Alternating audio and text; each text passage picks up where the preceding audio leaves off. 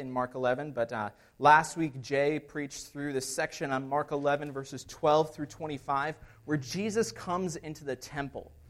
He came to a place called Bethany, which was known as the House of Figs. He cursed a fig tree, and then he moved into the temple where he found a group of Pharisees selling goods within the temple, and he flips the tables over. He shows some righteous anger, and he points to some things that are going on there that are wrong. They've turned God's house of worship, the house of prayer, into a den of robbers.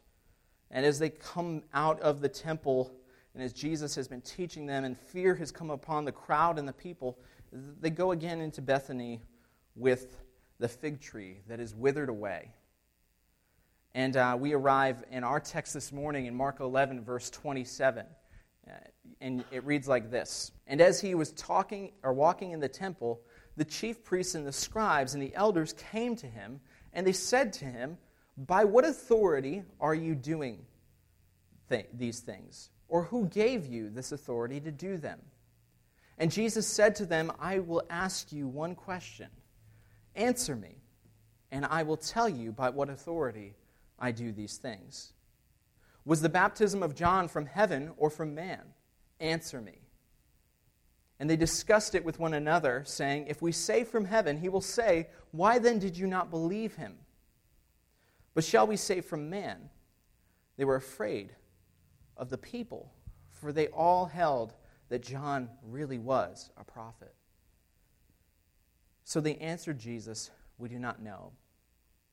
And Jesus said to them, "Neither will I tell you by what authority I do these things." I want to tell you the story of a church. Story of a church that started really strong and was pursuing the Lord. This church was in America.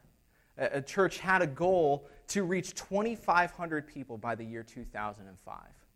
And they started a group of guys, 3 different guys that were really good friends, and they joined together in seminary, and they were learning what it looked like to serve the local church. And they grew in their passions for one another, and one of them was really gifted with administration.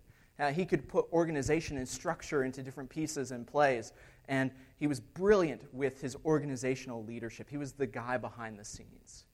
Another guy was really good at teaching.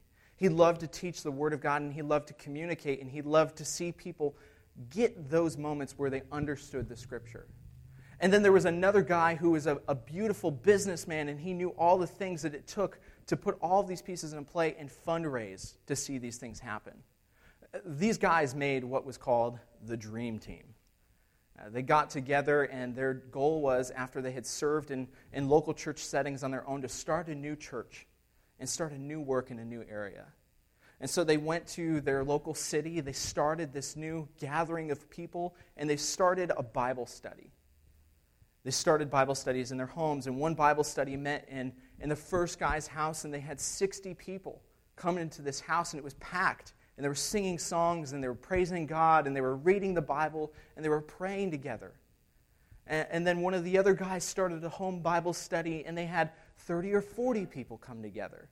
And they were singing songs, and they were praising God, and they were lifting their voices to one another, and they were teaching each other the Scriptures. And then the third guy started a house Bible study, and they had 20 people come, and 20 people sing songs and praise the Lord and read the Scriptures. And then they decided that they were going to start their first local service together in an elementary school. They rented out the school and they gathered together. And they started with about 125 people. And that first week they worshiped the Lord and they sang songs. Songs that were powerful and moving. Songs that really grabbed hold of their heart. And one guy came up and he communicated the truth of the Scripture in a relevant way in 20 minutes. And then the next guy came together and he put all the fundraising pieces so that they had really cool technology and great TVs and a great place for people to come and connect. And then the next week they gathered again for worship. But this time they saw a dip in their attendance. It went down to 80 people. And then week 3, it went down to 60 people. And then they decided that they were going to launch full-time and be a real church in their city because they wanted to make a difference. And they saw tons and tons of people come, and over that first year, they grew from just 60 or so people to 150 people. And they praised the Lord for their increase in numbers. But as they increased in numbers, they continued to work through what it looked like to have church and what they were looking for. And their mission was to reach more people with the good news of Jesus. And by the second year, they had grown from 150 up to 250 people. Again, exponential growth. And then in the third year, they grew from 250 to 500 people. And they were gathering in this place. And their goal was to help people to come to know Jesus. And they were reaching non-believers. And by the fourth year, they had reached about 1,000 people. And then they sat together at their leadership table and they said, we want to be a church that will reach 2,500 people by the year 2005. And so they launched a second service, and then a third service, and then a fourth service, and they continue to grow in people with this goal of having people come to know Jesus. Friends, this church started on a really good note, but it eventually led to a road that was no longer healthy. Their goal was to see people come to know Jesus and to get engaged in the Scripture and prayer and in real community together. Beautiful note. But where they lost their sight was now they wanted more width than depth. They reached a larger net of people without reaching a people. They were focused on a number more than a group of individuals and a group of collected Christians. They were focused on music and what their screens looked like and what their appearance was like, and not the conviction of growing in Scripture. And then the lead pastor of the church sat down with the leadership team. And he sat down and he said to them, I think that we've been doing this wrong. And they heard one response that is very familiar to most of us who have lived through church experience. We haven't done it that way before. We have not done it that way before. And he said, I think we started with some really good goals, and some of our heart is still really good in its intention. We want to reach people for Jesus. But what kind of people are we making? We're more concerned about the next person, and we're not concerned about the person that's in front of us. Mark Dever, a pastor in Washington, D.C., says that if Christians want to say how people ought to live, they ought to have something to say about how they do not live. Yet I worry that many churches approach discipleship in such a way that they are pouring water into leaking buckets. And the water is expending out of the sides. And all the attention is being given to what is poured in, with no attention given to what is retained. This church became a church where there was lots of water with leaking holes. And there was no retention. And what it came down to was that these guys had figured out such a good system that they had believed in themselves so much, in their own skills and their own gifts and their own abilities, that they forgot who was in charge of the church. Friends, this morning we come to the Scripture because Jesus is in charge of the church. And we encounter Jesus with this group of the Pharisees, in which they come to the surface after Jesus has done this very big public thing in the temple. And Jesus enters with his authority. And Jesus says the Son of God has authority over temple, creation, and the kingdom and glory of God. And so this morning, as we approach God's Word, the big idea is that Jesus' authority is from God, and his mission is to save people. And this, my friends, is the message that we need to hear as the church this morning. In verses 27 and 28, it tells us that they came to Jerusalem, and as Jesus was walking into the temple, the chief priests come, and they say to him, "Who gave you the authority to do these things?" In this story that I just shared about this church, as the lead pastor sat at the leadership table, the response he got from the rest of his team, an associate pastor, a student pastor, a discipleship pastor, a worship leader, all of these big people, their response was the same. We've never done it that way before. And the Pharisees come to Jesus after he has totally ransacked the temple and flipped everything over, and with his authority has said, no, this is what the house of God is to be. And the Pharisees say to Jesus, who do you think you are?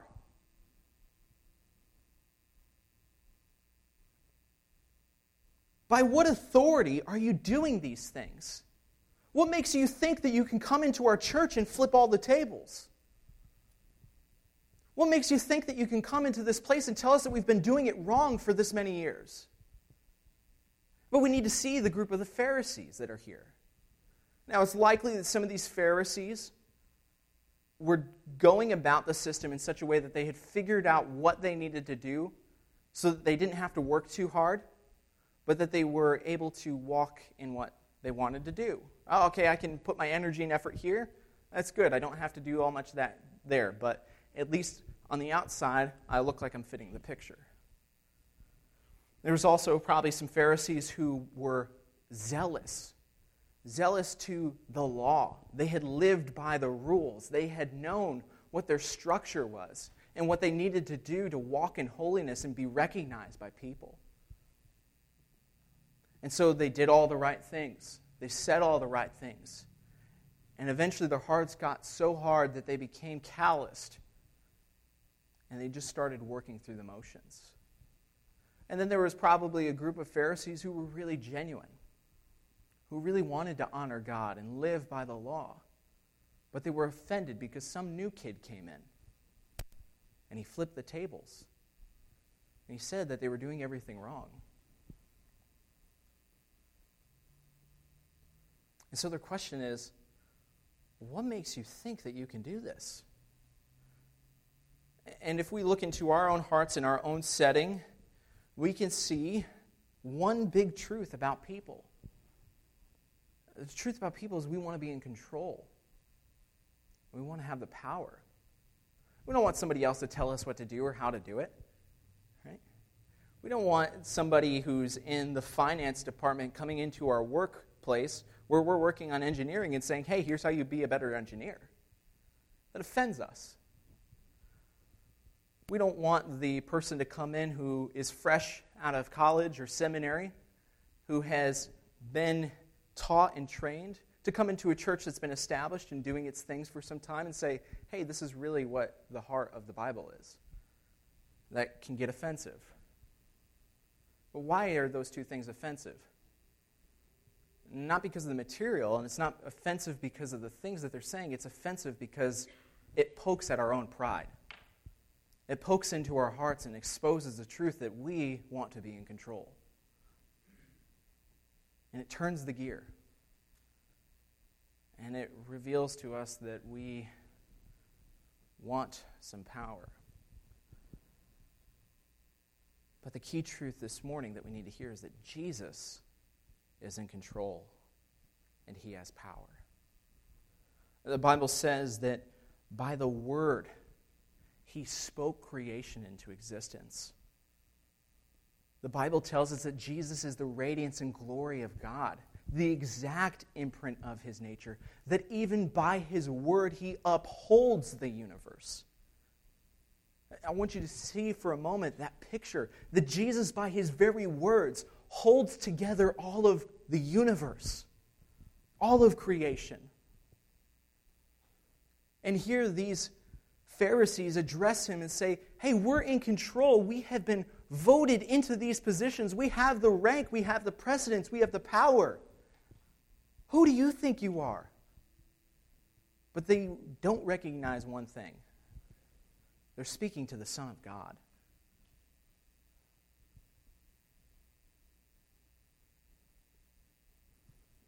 In Acts chapter 20, the Bible tells us that Jesus has purchased the church by his very own blood. That he has died for the church and that the church is his. But the Pharisees didn't know that Jesus was the one who ruled the church, ruled the temple. They're upset because some guy came in and made a ruckus. And they made a ruckus in such a way that he pointed out their one fault, that they had begun to worship themselves more than they worshiped God. And this truth stuck home right in their hearts. And this is one of those moments in Scripture, friends, that Jesus confronts the Pharisees with some boldness. And in verse 29 it says, I will ask you one question. One question. Answer me. And I will tell you by what authority I do these things. He says, I'm going to ask you one thing, and I want you to answer me. Where they come and they say to Jesus, who do you think you are? Why are you doing these things? What gives you the power to do this? He responds with, I'll ask you one question. Oh man, parents are in the room thinking, I've done that with my kid, right? I've been on the other side of that table where dad says, I'm going to say one thing, right? And you better listen. And Jesus takes the moment and he says to the Pharisees, one question, answer me. I want your honesty. And in verse 30, he poses the question, was the baptism of John from heaven or from man? Answer me. Twice in 2 verses he says, answer me. He poses the question, answer me. Before the question, I'm going to ask you this. You better answer me. And then see how Jesus poses the question. He does not leave a lot of room for error here, friends. He says, it's either this or this. And what does John the Baptist have to do with any of these things? John the Baptist has been beheaded. He's dead. But what we find out from the beginning of Mark is that John the Baptist was the one who came to prepare the way for the Messiah. He was the Elijah that the Israelites had hoped for, that the Jewish people looked for, the one that would pave the way to bring the Messiah and bring the glory of God's kingdom. And John proclaimed, the kingdom of heaven is at hand. Repent and be baptized. Turn from your sin and be baptized. Be washed and made pure. And in the Gospel of John the Baptist looks to Jesus and he says, behold, the Lamb of God who has come to take away the sins of the world. And John proclaims that Jesus is this man who will bring a cleansing. And the people believe in John and they respond to John and they trust in him. And in John 3, we hear that the people are interacting in such a way that they have now listened to John's message that Jesus is the Lamb. And now they're following Jesus. And John's disciples come to him and they say, well, John, all of our friends, all of our people, they're running away. What do you want us to do? And his answer is, he must increase and I must decrease.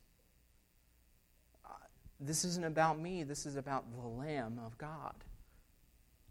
And he shows humility and an example. John confronts sin.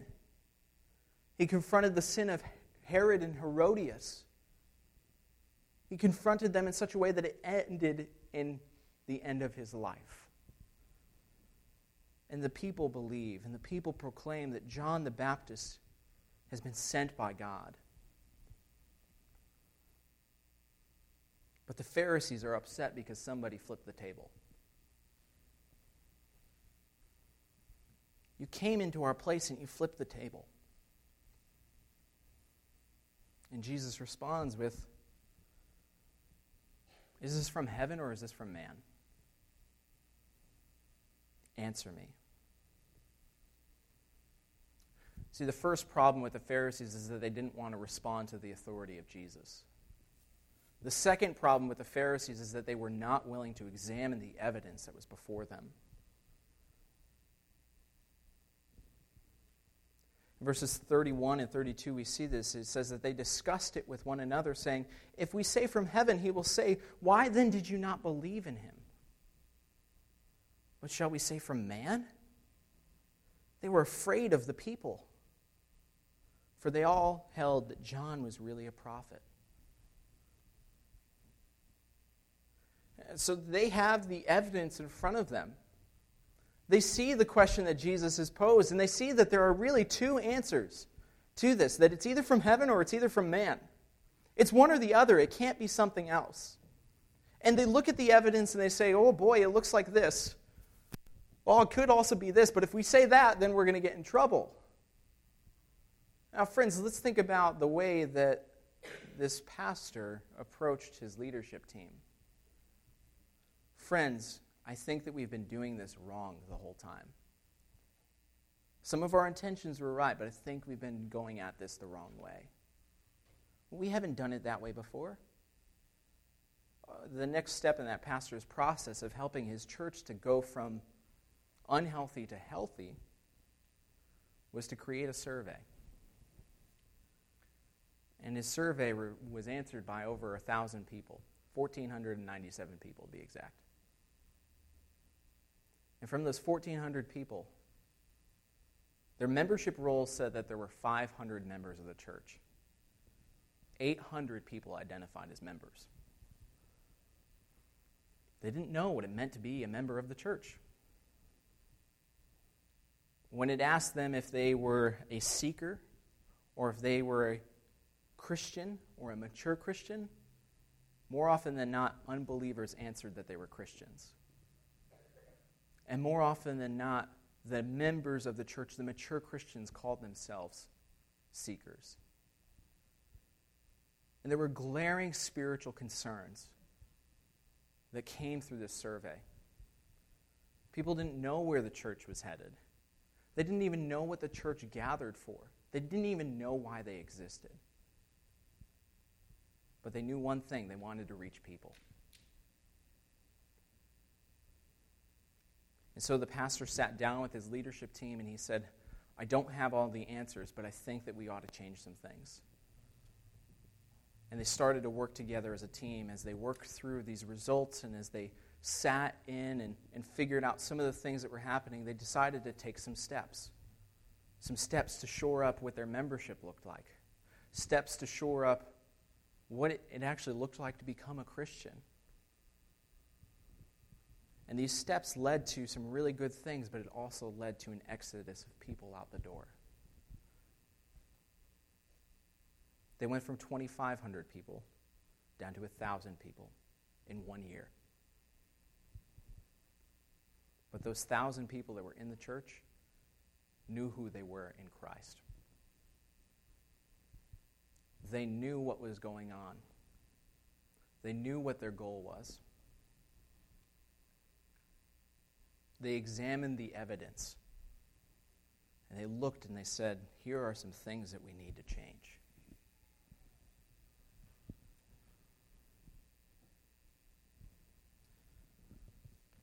The Pharisees,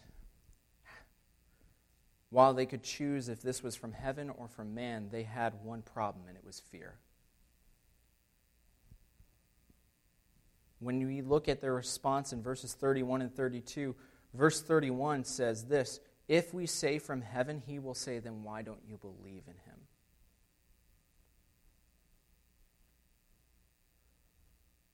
Friends, if we don't respond to who God is and what he has done, we are going to stand before him. We all will stand before the Lord one day where he will look at us and say, why should I let you into my kingdom? And we're going to have to answer.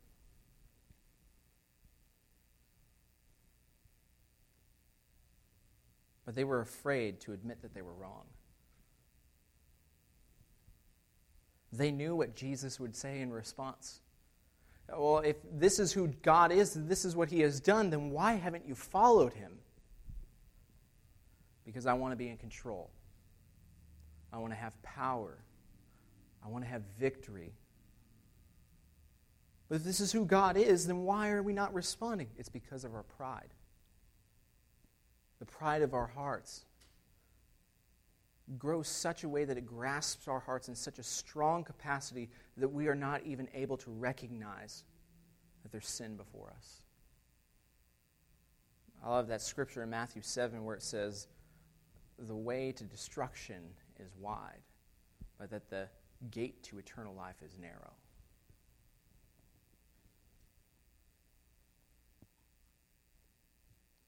The first thing is that they didn't want to listen to God.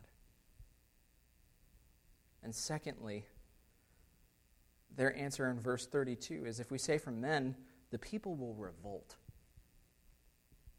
If we don't say that John is someone who he was, the people are going to flip on us. And this is something we can face as a church. If we pursue biblical health, if we pursue what it means to be a church that's centered on the gospel, there are likely times where people are going to leave. They're going to revolt.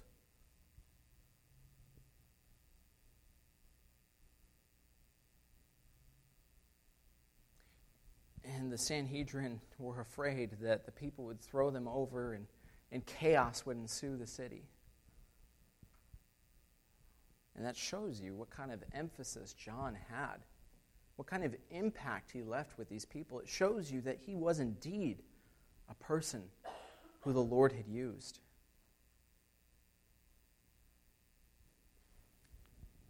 And they decided that their answer to Jesus would be this in verse 33. We do not know. We do not know.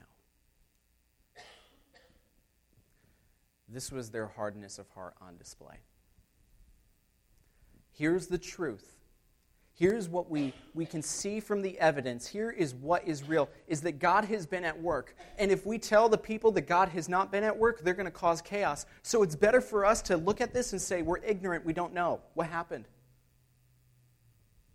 It's like when you walk into the kitchen and your kid's about to put their hand on the stove and you're like, what are you doing? I don't know, right? My brother's a teenager now, and there are times where he gets into conflict and he has to be talked to. I'm like, why did you do that? He's, I don't know, right? Well, you knew that this was right and that this was wrong. Why did you do that? I don't know.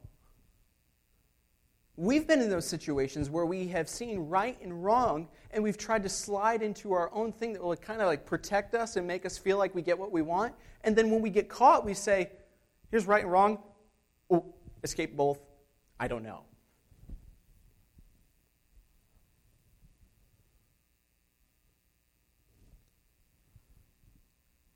And Jesus sees right through these guys. And he responds in the rest of verse 33, and he says, neither will I tell you by what authority I do these things. They come to Jesus ready to stump him, and they're like, who do you think you are? You flipped the tables in our temple. You have looked at us and said that we've been doing it wrong the whole time.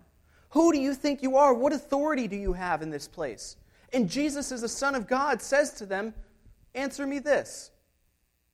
Through what you have seen, through what has happened, through John the Baptist, through what has happened even as we look forward to next week, as Jesus enters the city of Jerusalem through Bethpage, and the people cry, Hosanna! Hosanna, our King! Blessed be God in the highest. As Jesus looks at these Pharisees, he says, you have the evidence in front of you, and you can say it's the kingdom of God, or you can be ignorant and say that it's the kingdom of man. You can avoid all of it and choose your own response, and that's exactly what they do. And Jesus looks at them and says, you want to know what authority I've got? It's not for you to know. And we should be reminded of Mark chapter 4, where Jesus teaches the disciples about the parables. And from Isaiah, we hear that there are going to be some who will hear, but it will fall on deaf ears. That there will be some who will see, but they will be blinded.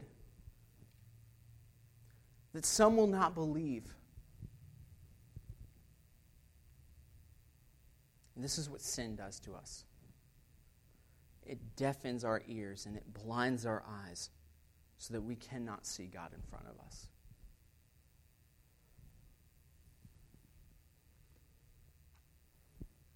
But the power of the gospel is so large that it takes blind people and makes them see, and deaf people and makes them hear. Jesus looks out to the sea and he says, peace be still. He looks at the lame man who has not been able to walk from childhood, and he says, "Get up and walk." He goes into the temple, which has become a den of robbers, and he flips the table and he says, "This ought to be a house of prayer." The power of the gospel is so strong that it can take a church that's heading in a direction this way towards death and bring it back to life. Friends, we can celebrate that news. A church that was headed this way, and God is bringing it. He's dragging us back into life. And it all starts when we get the person of Jesus right. Because what Jesus has done, who he is, and what he has said really matters.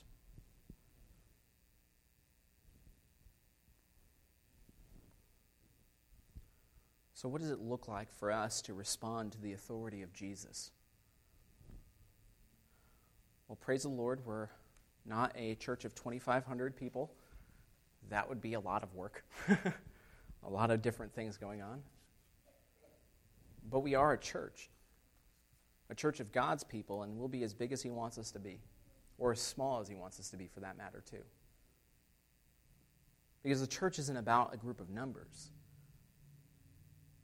The church is a group of people, a group of Christians who gather together to proclaim the gospel, to practice the ordinances of baptism and the Lord's Supper. The church is a group of people who come together to live as the family of God. That is what the church is. The church is not a group of numbers. The church is a group of Christians. And we exist to proclaim the gospel. We exist to practice those ordinances. We exist to live together as a family, albeit a messy one.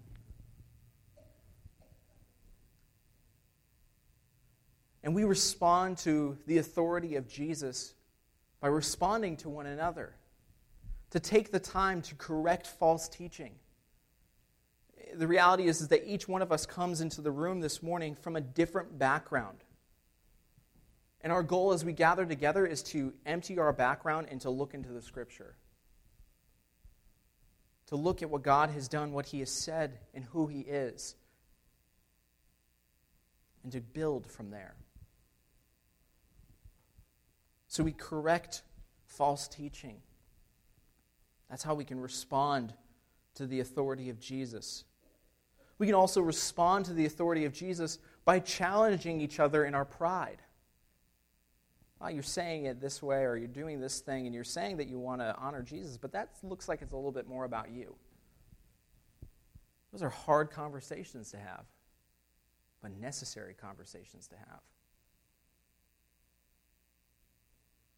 One of the ways that we respond to the authority of Jesus is by proclaiming the gospel.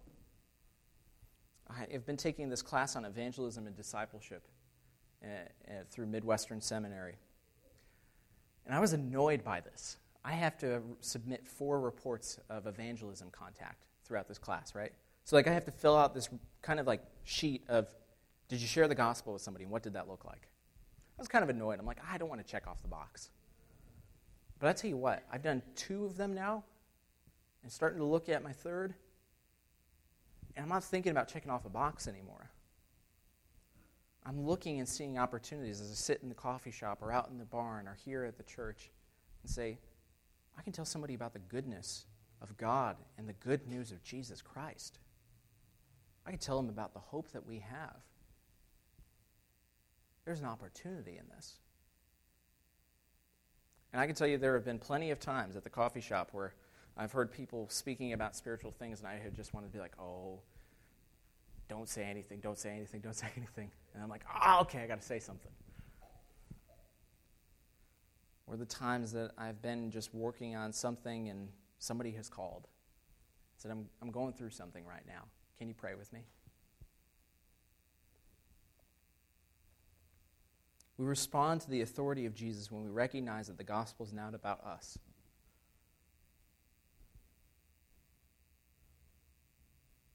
We exist to proclaim it. So we can love others well. We respond to the authority of Jesus by loving God, which means that we grow in our affections for Jesus. Any of you Jonathan Edwards fans? Okay, anybody even know who Jonathan Edwards is? Oh, boy. Right. Okay, Jonathan Edwards was a pastor here in Connecticut who was known as somebody who brought revival. He was a major part of the Great Awakening, and it was actually really funny because it wasn't even his intention. He heard guys that came in and spoke with great passion and zeal and wanted to move people, and he thought that that was somewhat foolish. He thought people needed to hear the Scripture. Edwards wrote this book on the movements of the Holy Spirit and how the Holy Spirit has worked through revival. And one of the things that he says about a true movement of the Holy Spirit is that people are truly being used by God when they are growing in their affection for Jesus. Growing in an affection for Jesus. And it made me think, am I reading my Bible because I love God? Am I praying because I love the people that I'm praying for and I love the Lord? Is this out of an affection or is this out of an obligation? And I pose that question to you this morning. Are you running after the Lord out of affection or out of obligation? And I throw a caveat in there and I say this. Don't be so motivated by your emotion and your feeling. Our emotions and feelings can lead us down dangerous paths. But there is nothing wrong with loving Jesus more. Do you love Jesus? If we love Jesus, we will take seriously our call to live holy, to live set apart for God, to live in obedience of the Scripture. So we can respond to the authority of Jesus by loving others and loving God. We can respond to the authority of Jesus by confronting idols. Anything that you worship above God in His place is an idol.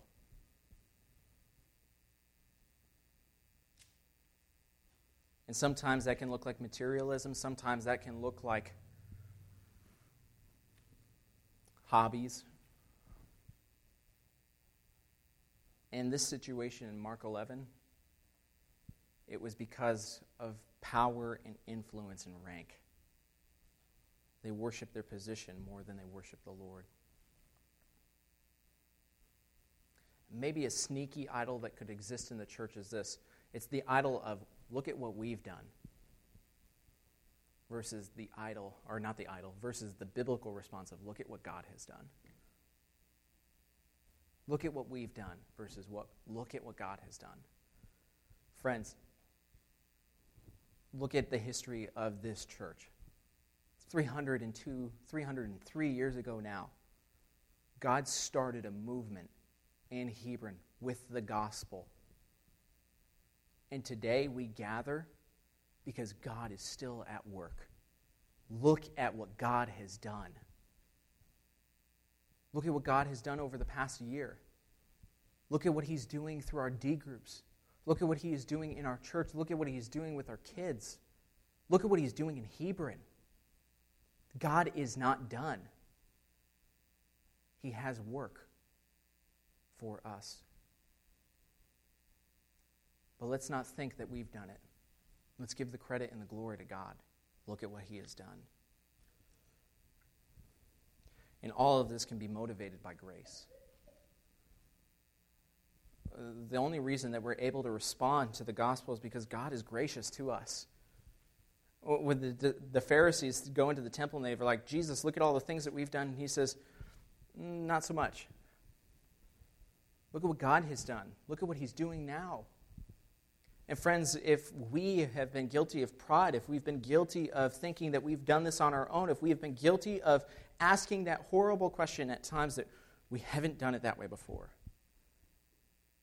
we can look now with grace and look to grace and say that Jesus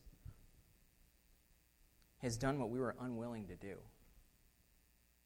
What we could not fulfill. He died on the cross in our place for our sin and rose from the grave We couldn't do that. But God did that. And He has given that to us. Will we respond in belief? Will we respond in faith?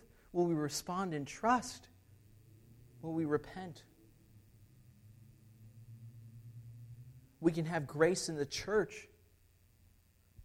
We can have grace in our families, grace in our workplaces, grace in our relationships. Don't avoid the evidence of what God has done. And don't forsake the things that He has said. And don't do anything out of a fear of what others will say about you. Would you rather be faithful to God and be challenged, or be faithful to yourself and never be in His presence?